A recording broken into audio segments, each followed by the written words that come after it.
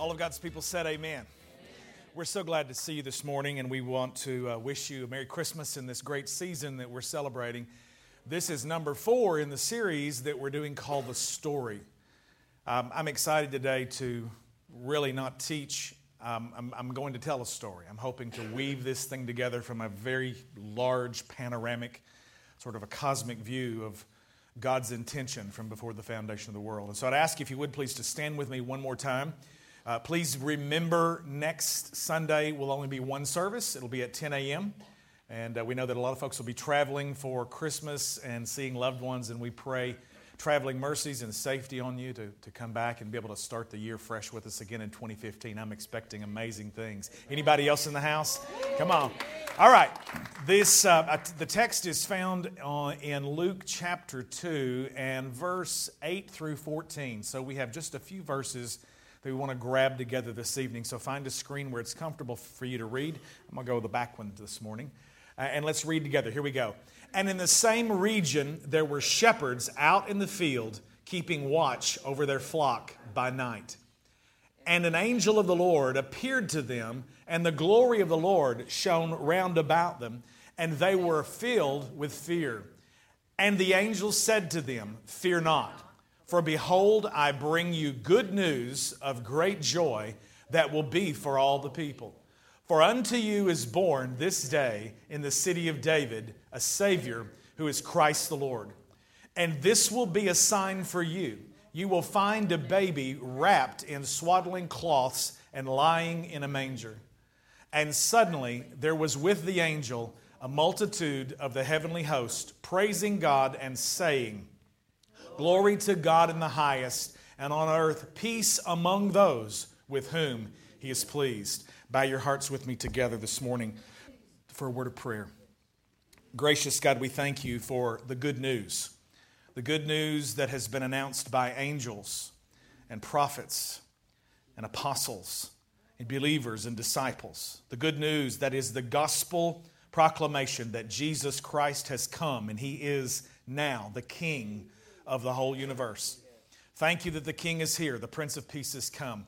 Lord, help us today to not be so enamored with the babe in the manger that we lose sight of the Son who hung on the cross, who was buried in the grave, who descended and took the keys from the jailer, the keys of death and hell and the grave. And He ascended and He was resurrected. And we thank you for this whole amazing story of which you have written our names into the Lamb's Book of Life. Thank you, Jesus, for the opportunity to celebrate that together this morning, for the peace of God that's in this place, that is here, that is present, because Jesus is present. I just acknowledge before you and every person under the sound of my voice now that I'm desperately in need for you to move and speak through my heart. Speak, oh God, through my voice. Let the voice within my voice be heard by hungry hearts and listening ears. You give us, O Lord, hearing ears and seeing eyes, is what the proverb says. The Lord hath made them both. We'll be careful to give you all the praise in Jesus' name. And all of God's people said, Amen. You may be seated this morning in the presence of the Lord. As I meditated and considered how I was going to bring the Christmas story this year, you know, when you do this a number of times, over and over and over and over and over, you start to get kind of the idea that, you know, I really got that. I know what's going on. And a lot of times there is the mixture of the commercialization of this holiday, which, by the way, let me just tell you, is not rooted in Christianity anywhere. And I know I heard no amens. You're kind of shocked at me. It is obvious that Jesus Christ was not born December 25th because shepherds were keeping their flocks by night. And in December in Israel, it's the rainy season just like it is here. And the flocks are not out. It's cold over there in Israel in December just like it is here. Jesus lived 33 and a half years. We know that historically. We know that He was crucified at Passover on what we call Good Friday, which is rooted in Christian history and Christian tradition. And if you take that back 33 years, okay, then it would be Passover. And if you go back the 6 months, the half year from March, April, Let me just answer a question for you right now. The civil calendar is different than the religious calendar because the religious calendar in Israel is based on lunar months. It's a 28-day calendar. That's the reason why we have Passover shifting sometimes between March and April, which is why we have Easter shifting. Okay? December 25th was actually a Roman Empire celebration of the rebirth of the sun god Saturnalia. And when the Roman Catholic Church began to rule in what was called the Roman Empire, what they did in so many cultures was they actually absorbed all of the traditions of the various religions and just sort of rolled them into Christianity in order to be able to capture more converts. A lot of the stuff that we do has absolutely no rooting whatsoever in Scripture. Now, I don't want to just upset the apple cart, and I don't want to offend anybody. We celebrate Christmas because it's an opportunity to announce to the world the good news that we just read about in Luke chapter 2, that our Savior is born.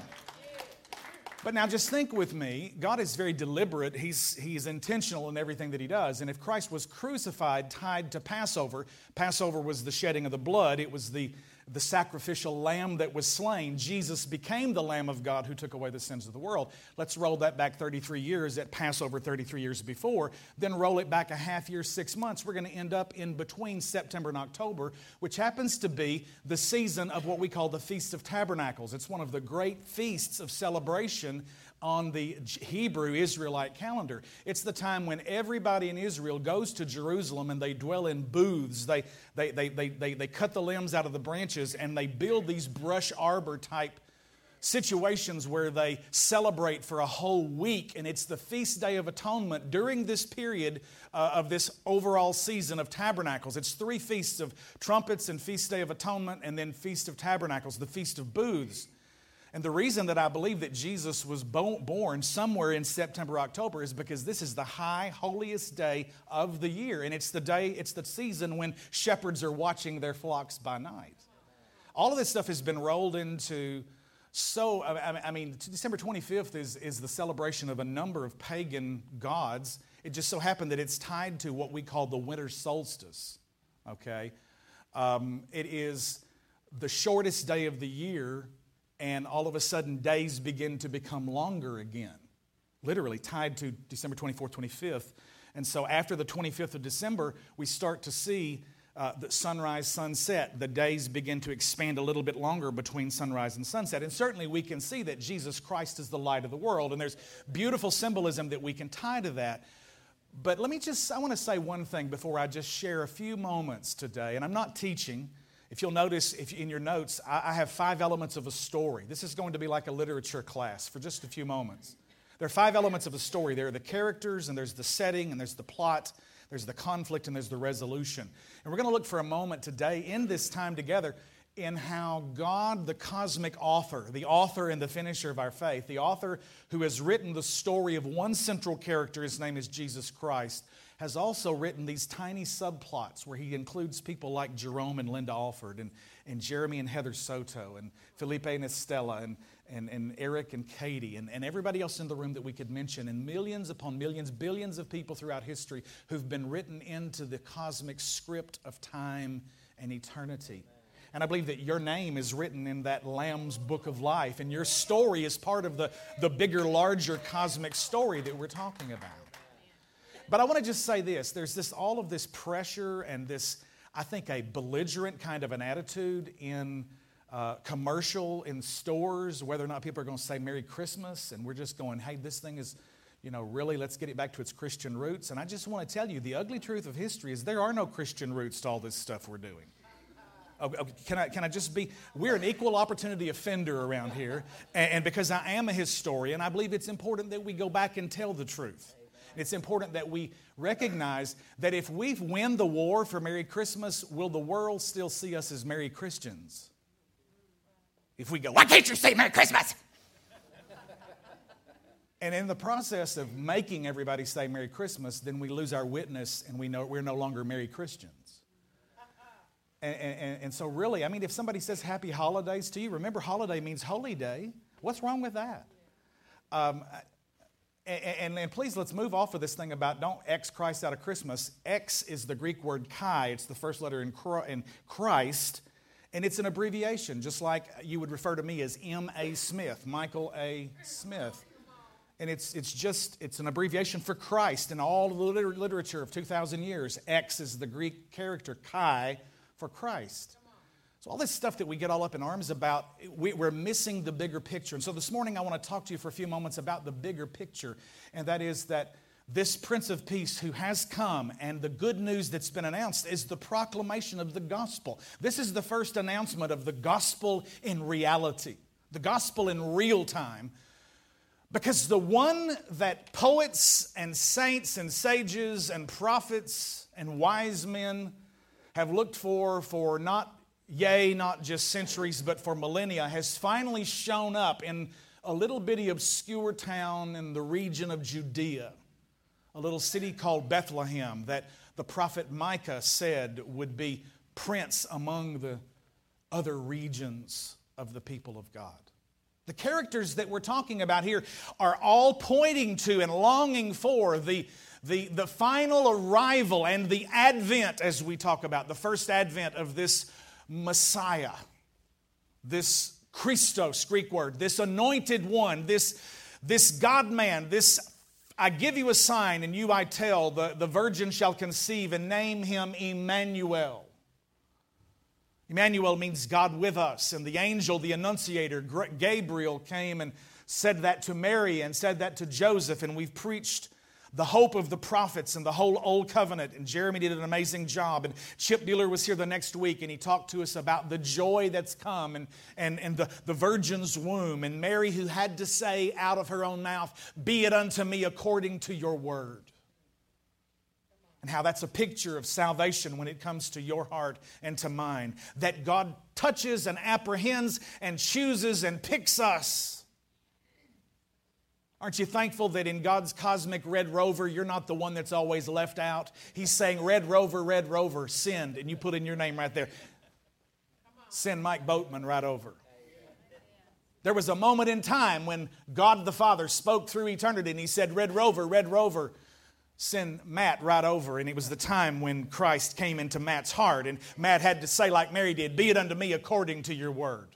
And you know, there aren't any that are left out. It's amazing how God's love is for the whole world, for the whole earth. And His call is the gospel, that is the good news that this day is born in the city of David a Savior who is Christ the Lord. But the characters that we're looking at, we've seen multiplied thousands of people. It begins in a garden. The setting is in the garden. The setting is a garden where everything is perfect. The setting is a place where, amazingly enough, we have a perfect man and a perfect woman, and they bear children, and somehow in that perfect setting we have a talking snake that brings temptation. And you remember the story. We're not going to rehearse that because it's one of multitudes of little small stories that contribute to and make up the bigger story, because every one of the little stories is pointing to the bigger story. The meta-narrative, as we look at this and divide it theologically, there are four great big topics of God in creation, and then man's response in the fall. And then God sends the redeeming one, His Yeshua Mashiach. God is salvation, the Messiah, the anointed one. And then man responds in partnership with God in restoration of the whole earth. So it's creation, God acts. It's fall, man acts. It's redemption, God acts. It's restoration, man and God act together in partnership. And so we're looking at this amazing story that would appear to be climaxing in this point. We still have glory to God in the highest. I'm already into 5 elements of the story. Put up the words for me if you would, please. My 5 elements, let's just go through them. The first one are the characters. So the characters that we're talking about are believing saints through the ages. There's a horrible mistake that happens in the garden. It was an intentional high treason of a man and a woman who turned against God and chose themselves to be their own source of knowledge and light and strength rather than looking to God and to obey. They disobeyed and it was high treason, and God cast them out. And yet in that moment, in that spot and on that place, God made a promise to Adam's race, and He said that the seed of the woman would bruise the head of the seed of the serpent. And so the story begins. We've got these amazing characters where God doesn't give up on man, but he taps an unsuspecting guy on the shoulder one day who's over worshiping the moon in an area called Ur of the Chaldees. It's Babylon. It's modern-day Iraq. Abraham's not a Jew. He's an Iraqi. But God does a transformation in his heart, and he believes in the Lord, and he becomes this whole new creation, and he changes, and God takes a man and he builds a family, and the family becomes a nation, and the nation is now 12 sons of Israel, and Israel becomes the father of a whole nation of 12 tribes. Very different, but all one together, covenant people of God, Israel. And God takes a man and makes a family, and takes the family and makes a nation. God takes that nation and he goes looking for another family, and it's the family of the house of David. And God takes this thing like a sieve and brings it down to Abraham and expands it through Isaac, and then brings it back down again into the line of David, so that Abraham and David would be the two heirs. God made crazy promises to two old dudes. He promised Abraham that as far as his eye could see, that God would give him the land.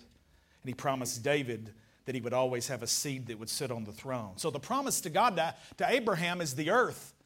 The promise to David is the throne, and that's the right to rule it.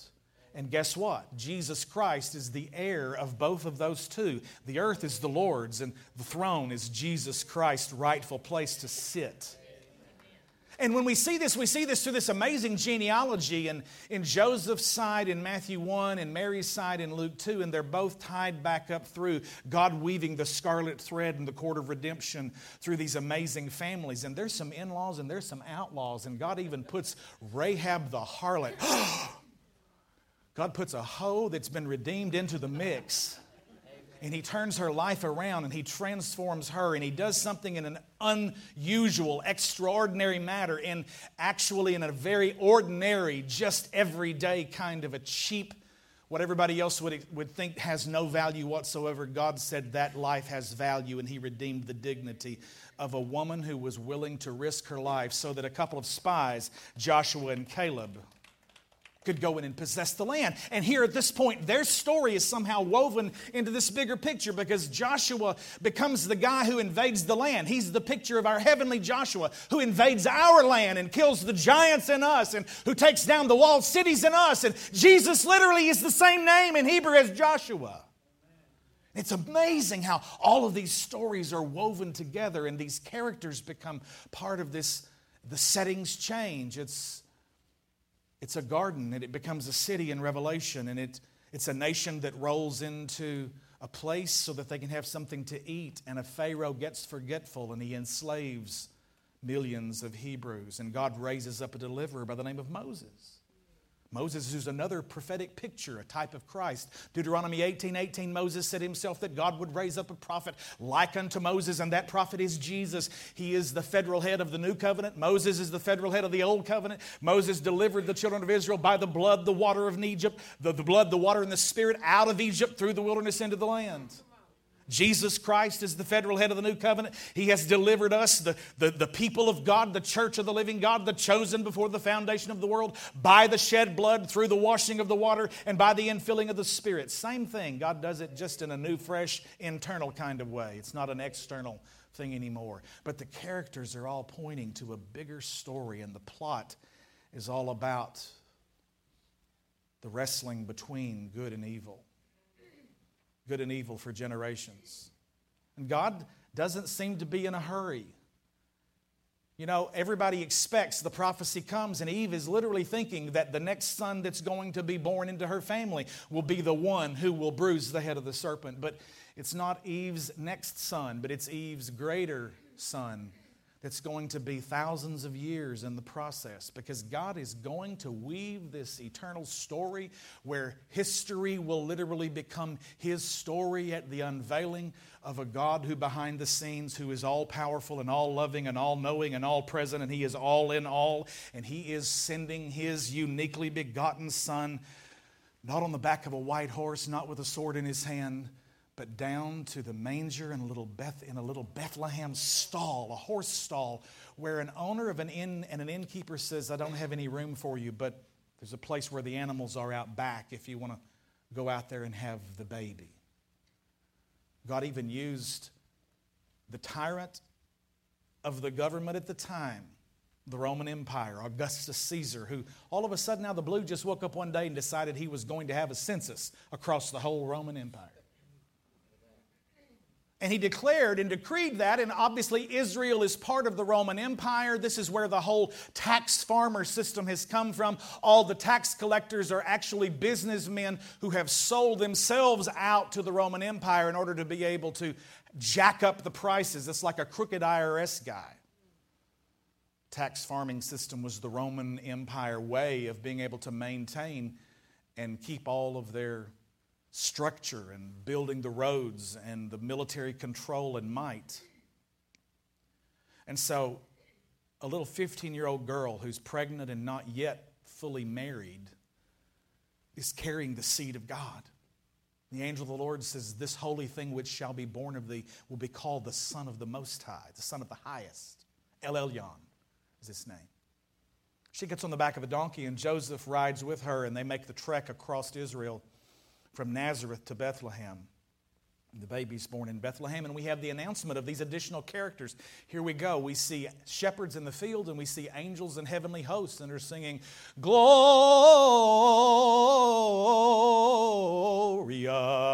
I don't think the angels sang that, but it's kind of a nice thought. And so they're singing "In excelsis Deo," in the excellence and the highest of God's praises. And we see everything unfolding here, characters. And the settings next. Setting is changing. It's moving around. It's from the struggle between a crazy, wimpy king and an overarching, ruling, mad woman. It's an Ahab and a Jezebel, and it's an Elijah. And it shifts 400 years of the intertestamental period of quiet, and everybody's going, is God even still alive? Then all of a sudden, out of the blue, there appears this strangely dressed prophet from out there in the wilderness, who's dressed in leather, and he's eating locusts and wild honey, and his name is John the Baptist, and he keeps talking about the return or the coming of the Lord, and the glory of the Lord will appear. God's using his story to weave his story into the bigger story of one that's coming. We have angels that announce, and we have a young couple, a Joseph and a Mary, and they head to Bethlehem, and they have the baby, and the angels sing, and they announce, and here come the shepherds. All the while this is going on, we have some psychics, some wise men, some astrologers. This is Dionne Warwick and 1-800-PSYCHIC, folks. These wise men that that you studied in your manger scene. Matthew chapter 2. Just move on through the setting. Let's get to the plot here, and we're going to look for the conflict here in just a second. And I want you to see what's going on in this amazing story, because throughout history there has always been this attempt to squash the seed of God. Go back to the setting in the garden, and we have a lying snake. But God shows up in that spot, walks in the cool of the day, and he says, "The seed of the woman will bruise the head of the serpent's seed." And for ages and generations, and every time, Genesis, Exodus, Leviticus, Numbers, Deuteronomy, Joshua, Judges, Ruth, 1st and 2nd Samuel, 1st and 2nd Kings, Chronicles, Ezra, Nehemiah, Esther, Job, Psalms, Proverbs, God is laying a fresh line with a prophet that'll rise up with a new perspective and a revelation, and another line that'll add a different picture, until finally this whole thing comes into complete focus. Nobody had a complete view of what this Messiah was going to do, how he was going to be, what he was going to look like. Every generation knew that something was coming, but they didn't know what he was going to do when he got here. And when he did show up, it was outside of the realm of the expectation of the leading knowledge people of the day. All the theologians were fooled. They loved Jesus as long as he was a prophecy, and when he showed up, they couldn't see him because he came a way they didn't expect. All along the way, the seed has been fought. And there was the time when Pharaoh basically said, "I don't want you to let any boy babies be born, because this people will rise up and they will see themselves set free." And at the very time that God would choose to raise up the deliverer Moses, one who's going to, his story points to the story of the deliverer Jesus. It was decreed by the government, and it was government sanctioned. It was government driven that there would be the abolition, the abortion, the infanticide of all of the Israelite baby boys, and they would sacrifice them into the Nile River. But yet, in the midst of the government that's trying to keep and protect itself from the governor who's coming. I love it. In the attempt to try and destroy the seed, God had a way, and He put a dream in the heart of a little mama who built a little tiny ark just big enough for a little baby boy, and she pitched it with pitch, and she sent it out into the Nile, and God caused the deliverer that Pharaoh was trying to be killed to be raised up and trained and educated and fed from Pharaoh's own table. Now get you some of that, devil. What happened with Moses is going to happen again with Jesus, because about the time Jesus is born and they're in Bethlehem, there's a star that appears in the east, and magi from the east, wise men, astrologers that are following stars, begin the trek.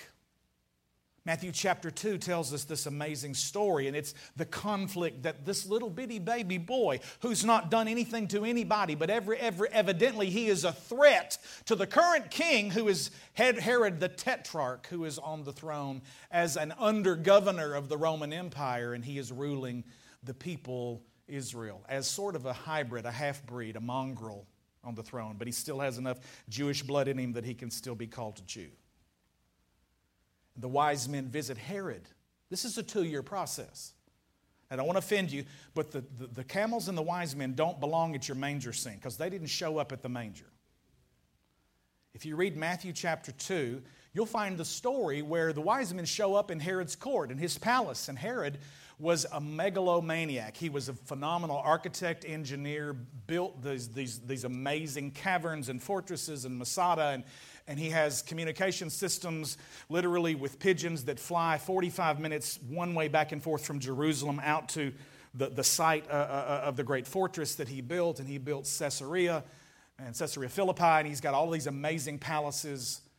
Matter of fact, to this day, there is an amphitheater still at that place where rock concerts are held. I've been there to that very spot. I've been to the place where Paul stood in front of Herod Agrippa, where he stood and there was this argument in terms of what was going to be concerning the resurrection. The first Herod that we're talking about back here, the one who actually makes the decree once he hears the wise men, he says, "What time did this star appear? And where is the prophecy that says where this Messiah is going to be born?" Because they come to Herod and they say, "We've come to worship him who is the king of the Jews." And you know, Herod's thinking, now wait a minute, they ain't but one king of the Jews, and I'm the king of the Jews. What do you mean you've come to worship the king of the Jews? And so the wise men show up and they're telling Herod the story of the prophets and weaving all of this amazing stuff together in the prophecy. And they land over there in Micah chapter 5 verse 2, and they talk about Bethlehem of Judea. And he says, when did the star appear? And the scripture tells us that Herod then issued a decree that all in Ramah, and that whole region over there, that all of the baby boys 2 years and under, according to the time which the Magi said that the star had appeared. So they've been traveling for 2 years. Okay? So they leave Herod, and when they leave Herod, they follow the star, and they end up at the house in Nazareth. Now read your Bible. Matthew chapter 2 says they came into the house and they saw the young child. It's a different Greek word than the babe in the manger. It's a different Greek word. It's house. It's not the manger stall.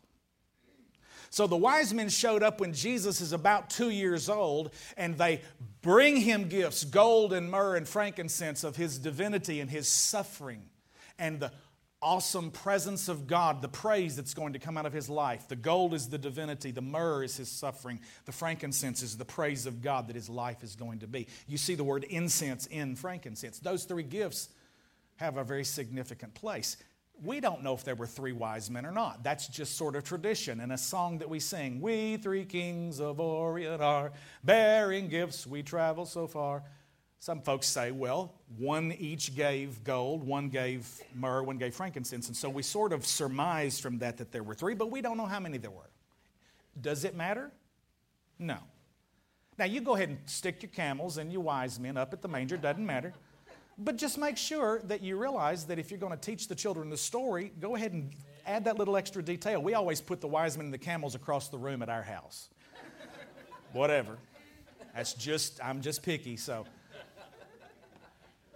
But they tried to kill the seed again. Herod tries to kill all the babies, and there's weeping and lament throughout Ramah because all the 2-year-old baby boys have been slain. But the amazing thing is that Jesus is not even in that area. He's back home at Nazareth, and Herod's been fooled. And when the wise men leave, the Bible says they went home a different way. Now, I got to tell you what that means. When you meet Jesus Christ, when you bow before Him, you can't go back home the same way you were. You can't go back the same way that you came. You're going to take a different route, and you're going to walk a different way, and you're going to live a different lifestyle, and you're going to have a different path.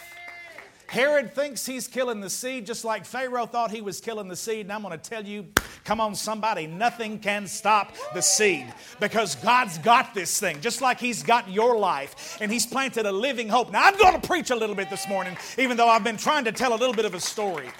Because when you get down to the end of this thing, what looks like the climax and the Prince of Peace has finally come, it's actually the opening of a whole new story.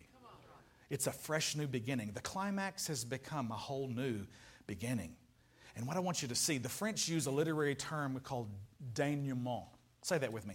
Denouement. See, now you need to tell somebody you know a little French. Denouement. Denouement is this concept of the resolution where all the strands get tied together, all the characters are clearly finally portrayed, and everything that's been hidden in the past, and all the villains are revealed, and everything is now wrapped up into a nice final package. We haven't seen that yet. We saw the climax of the story of the ages, of the gospel being announced that the King is here and the Prince of Peace has come. And now shalom, the wholeness of God can be a part of our lives because the Prince of Peace has come into the world to bring peace. I love the words that Katie shared this morning. Peace is a cherished hope, and when enough people have that cherished hope, then peace that begins in my individual heart can come into my family, and it can spread from my family into my neighborhood, and from my neighborhood into my city. And we can see the delta that is gripped in poverty and ignorance and slavery to sin. We can see the peace of God and the shalom of God move out. What began in a little manger stall can begin to move through this area and invade this place. And God, who has not given up on the United States of America or China or Russia or Mongolia or anywhere else around the world, can cause revival and restoration and reformation to come in every generation the way He always has throughout Christian history. So I'm not ready to just say it's all over with, it's going to hell in a handbasket, because this one that I'm talking about is sitting on the throne and He's ruling in the kingdoms of men. The resolution is this. I have a scripture that I want you to see this morning. He's a baby, and He's taken in on the 8th day to be circumcised and to have His name prophetically pronounced before the elders of Israel. There was an old prophet who was older than 80 years old, and he had been waiting, the Bible says, for the consolation of Israel. And God promised him, God had made Simeon a promise. His name means hearing. Simeon means hearing. Simeon was one of the names of the 12 tribes of Israel. Simeon, he who hears. And I'm going to tell you one thing, when I'm going through hell, the one thing I can be thankful for is that I have an ear to hear what God can say and lead and direct and guide me. And Simeon is standing there, and this is the amazing thing. He's standing in one age and he's holding another age in his arms. He's holding the end of the ages in his arms. And he rises up and he speaks words prophetically of blessing. And he says, and Simeon blessed them and said to his mother, behold, this child is appointed for the fall and the rising of many in Israel. Don't advance the slide. I want to stop right there. Look at the strange order of these words.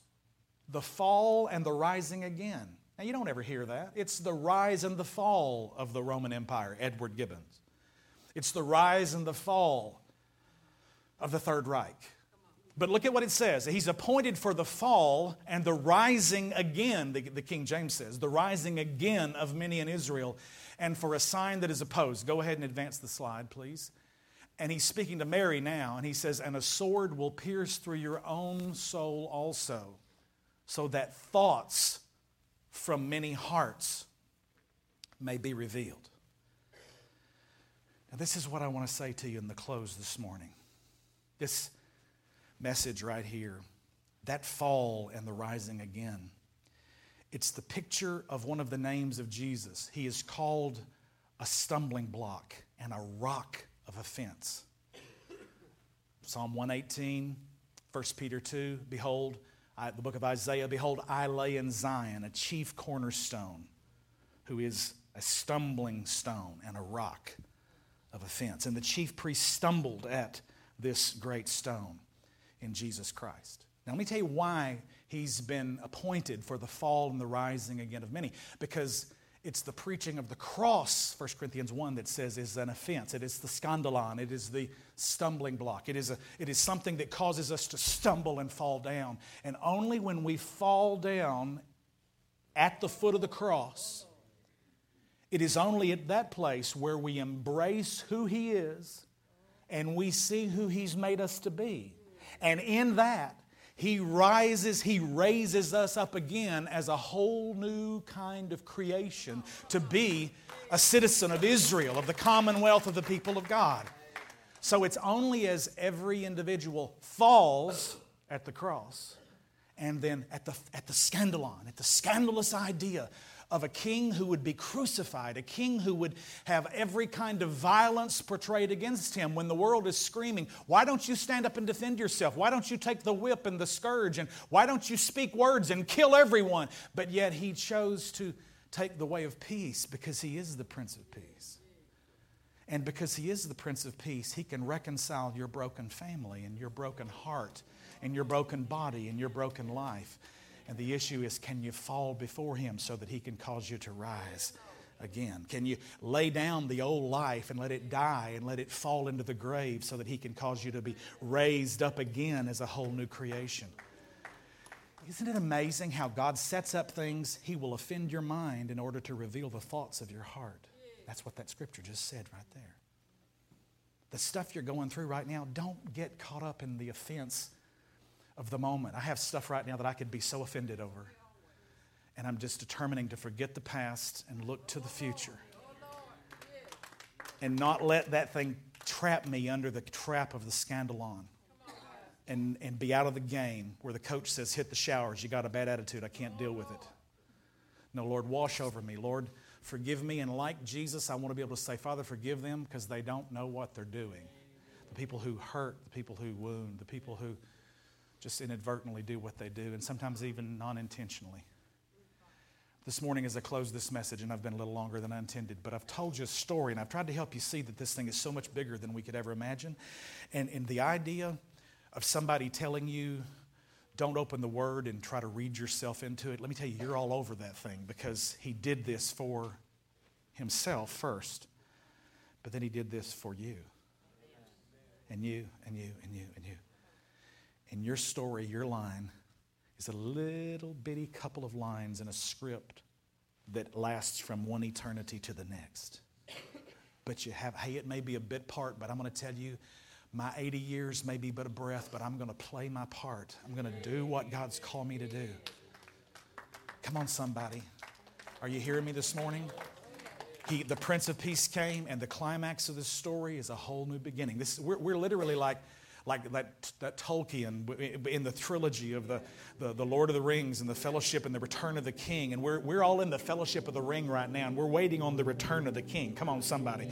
Are you hearing me? And God's stirring some stuff up. Oh, I'm excited to be a part of what He's doing. And I just want to say this to you today.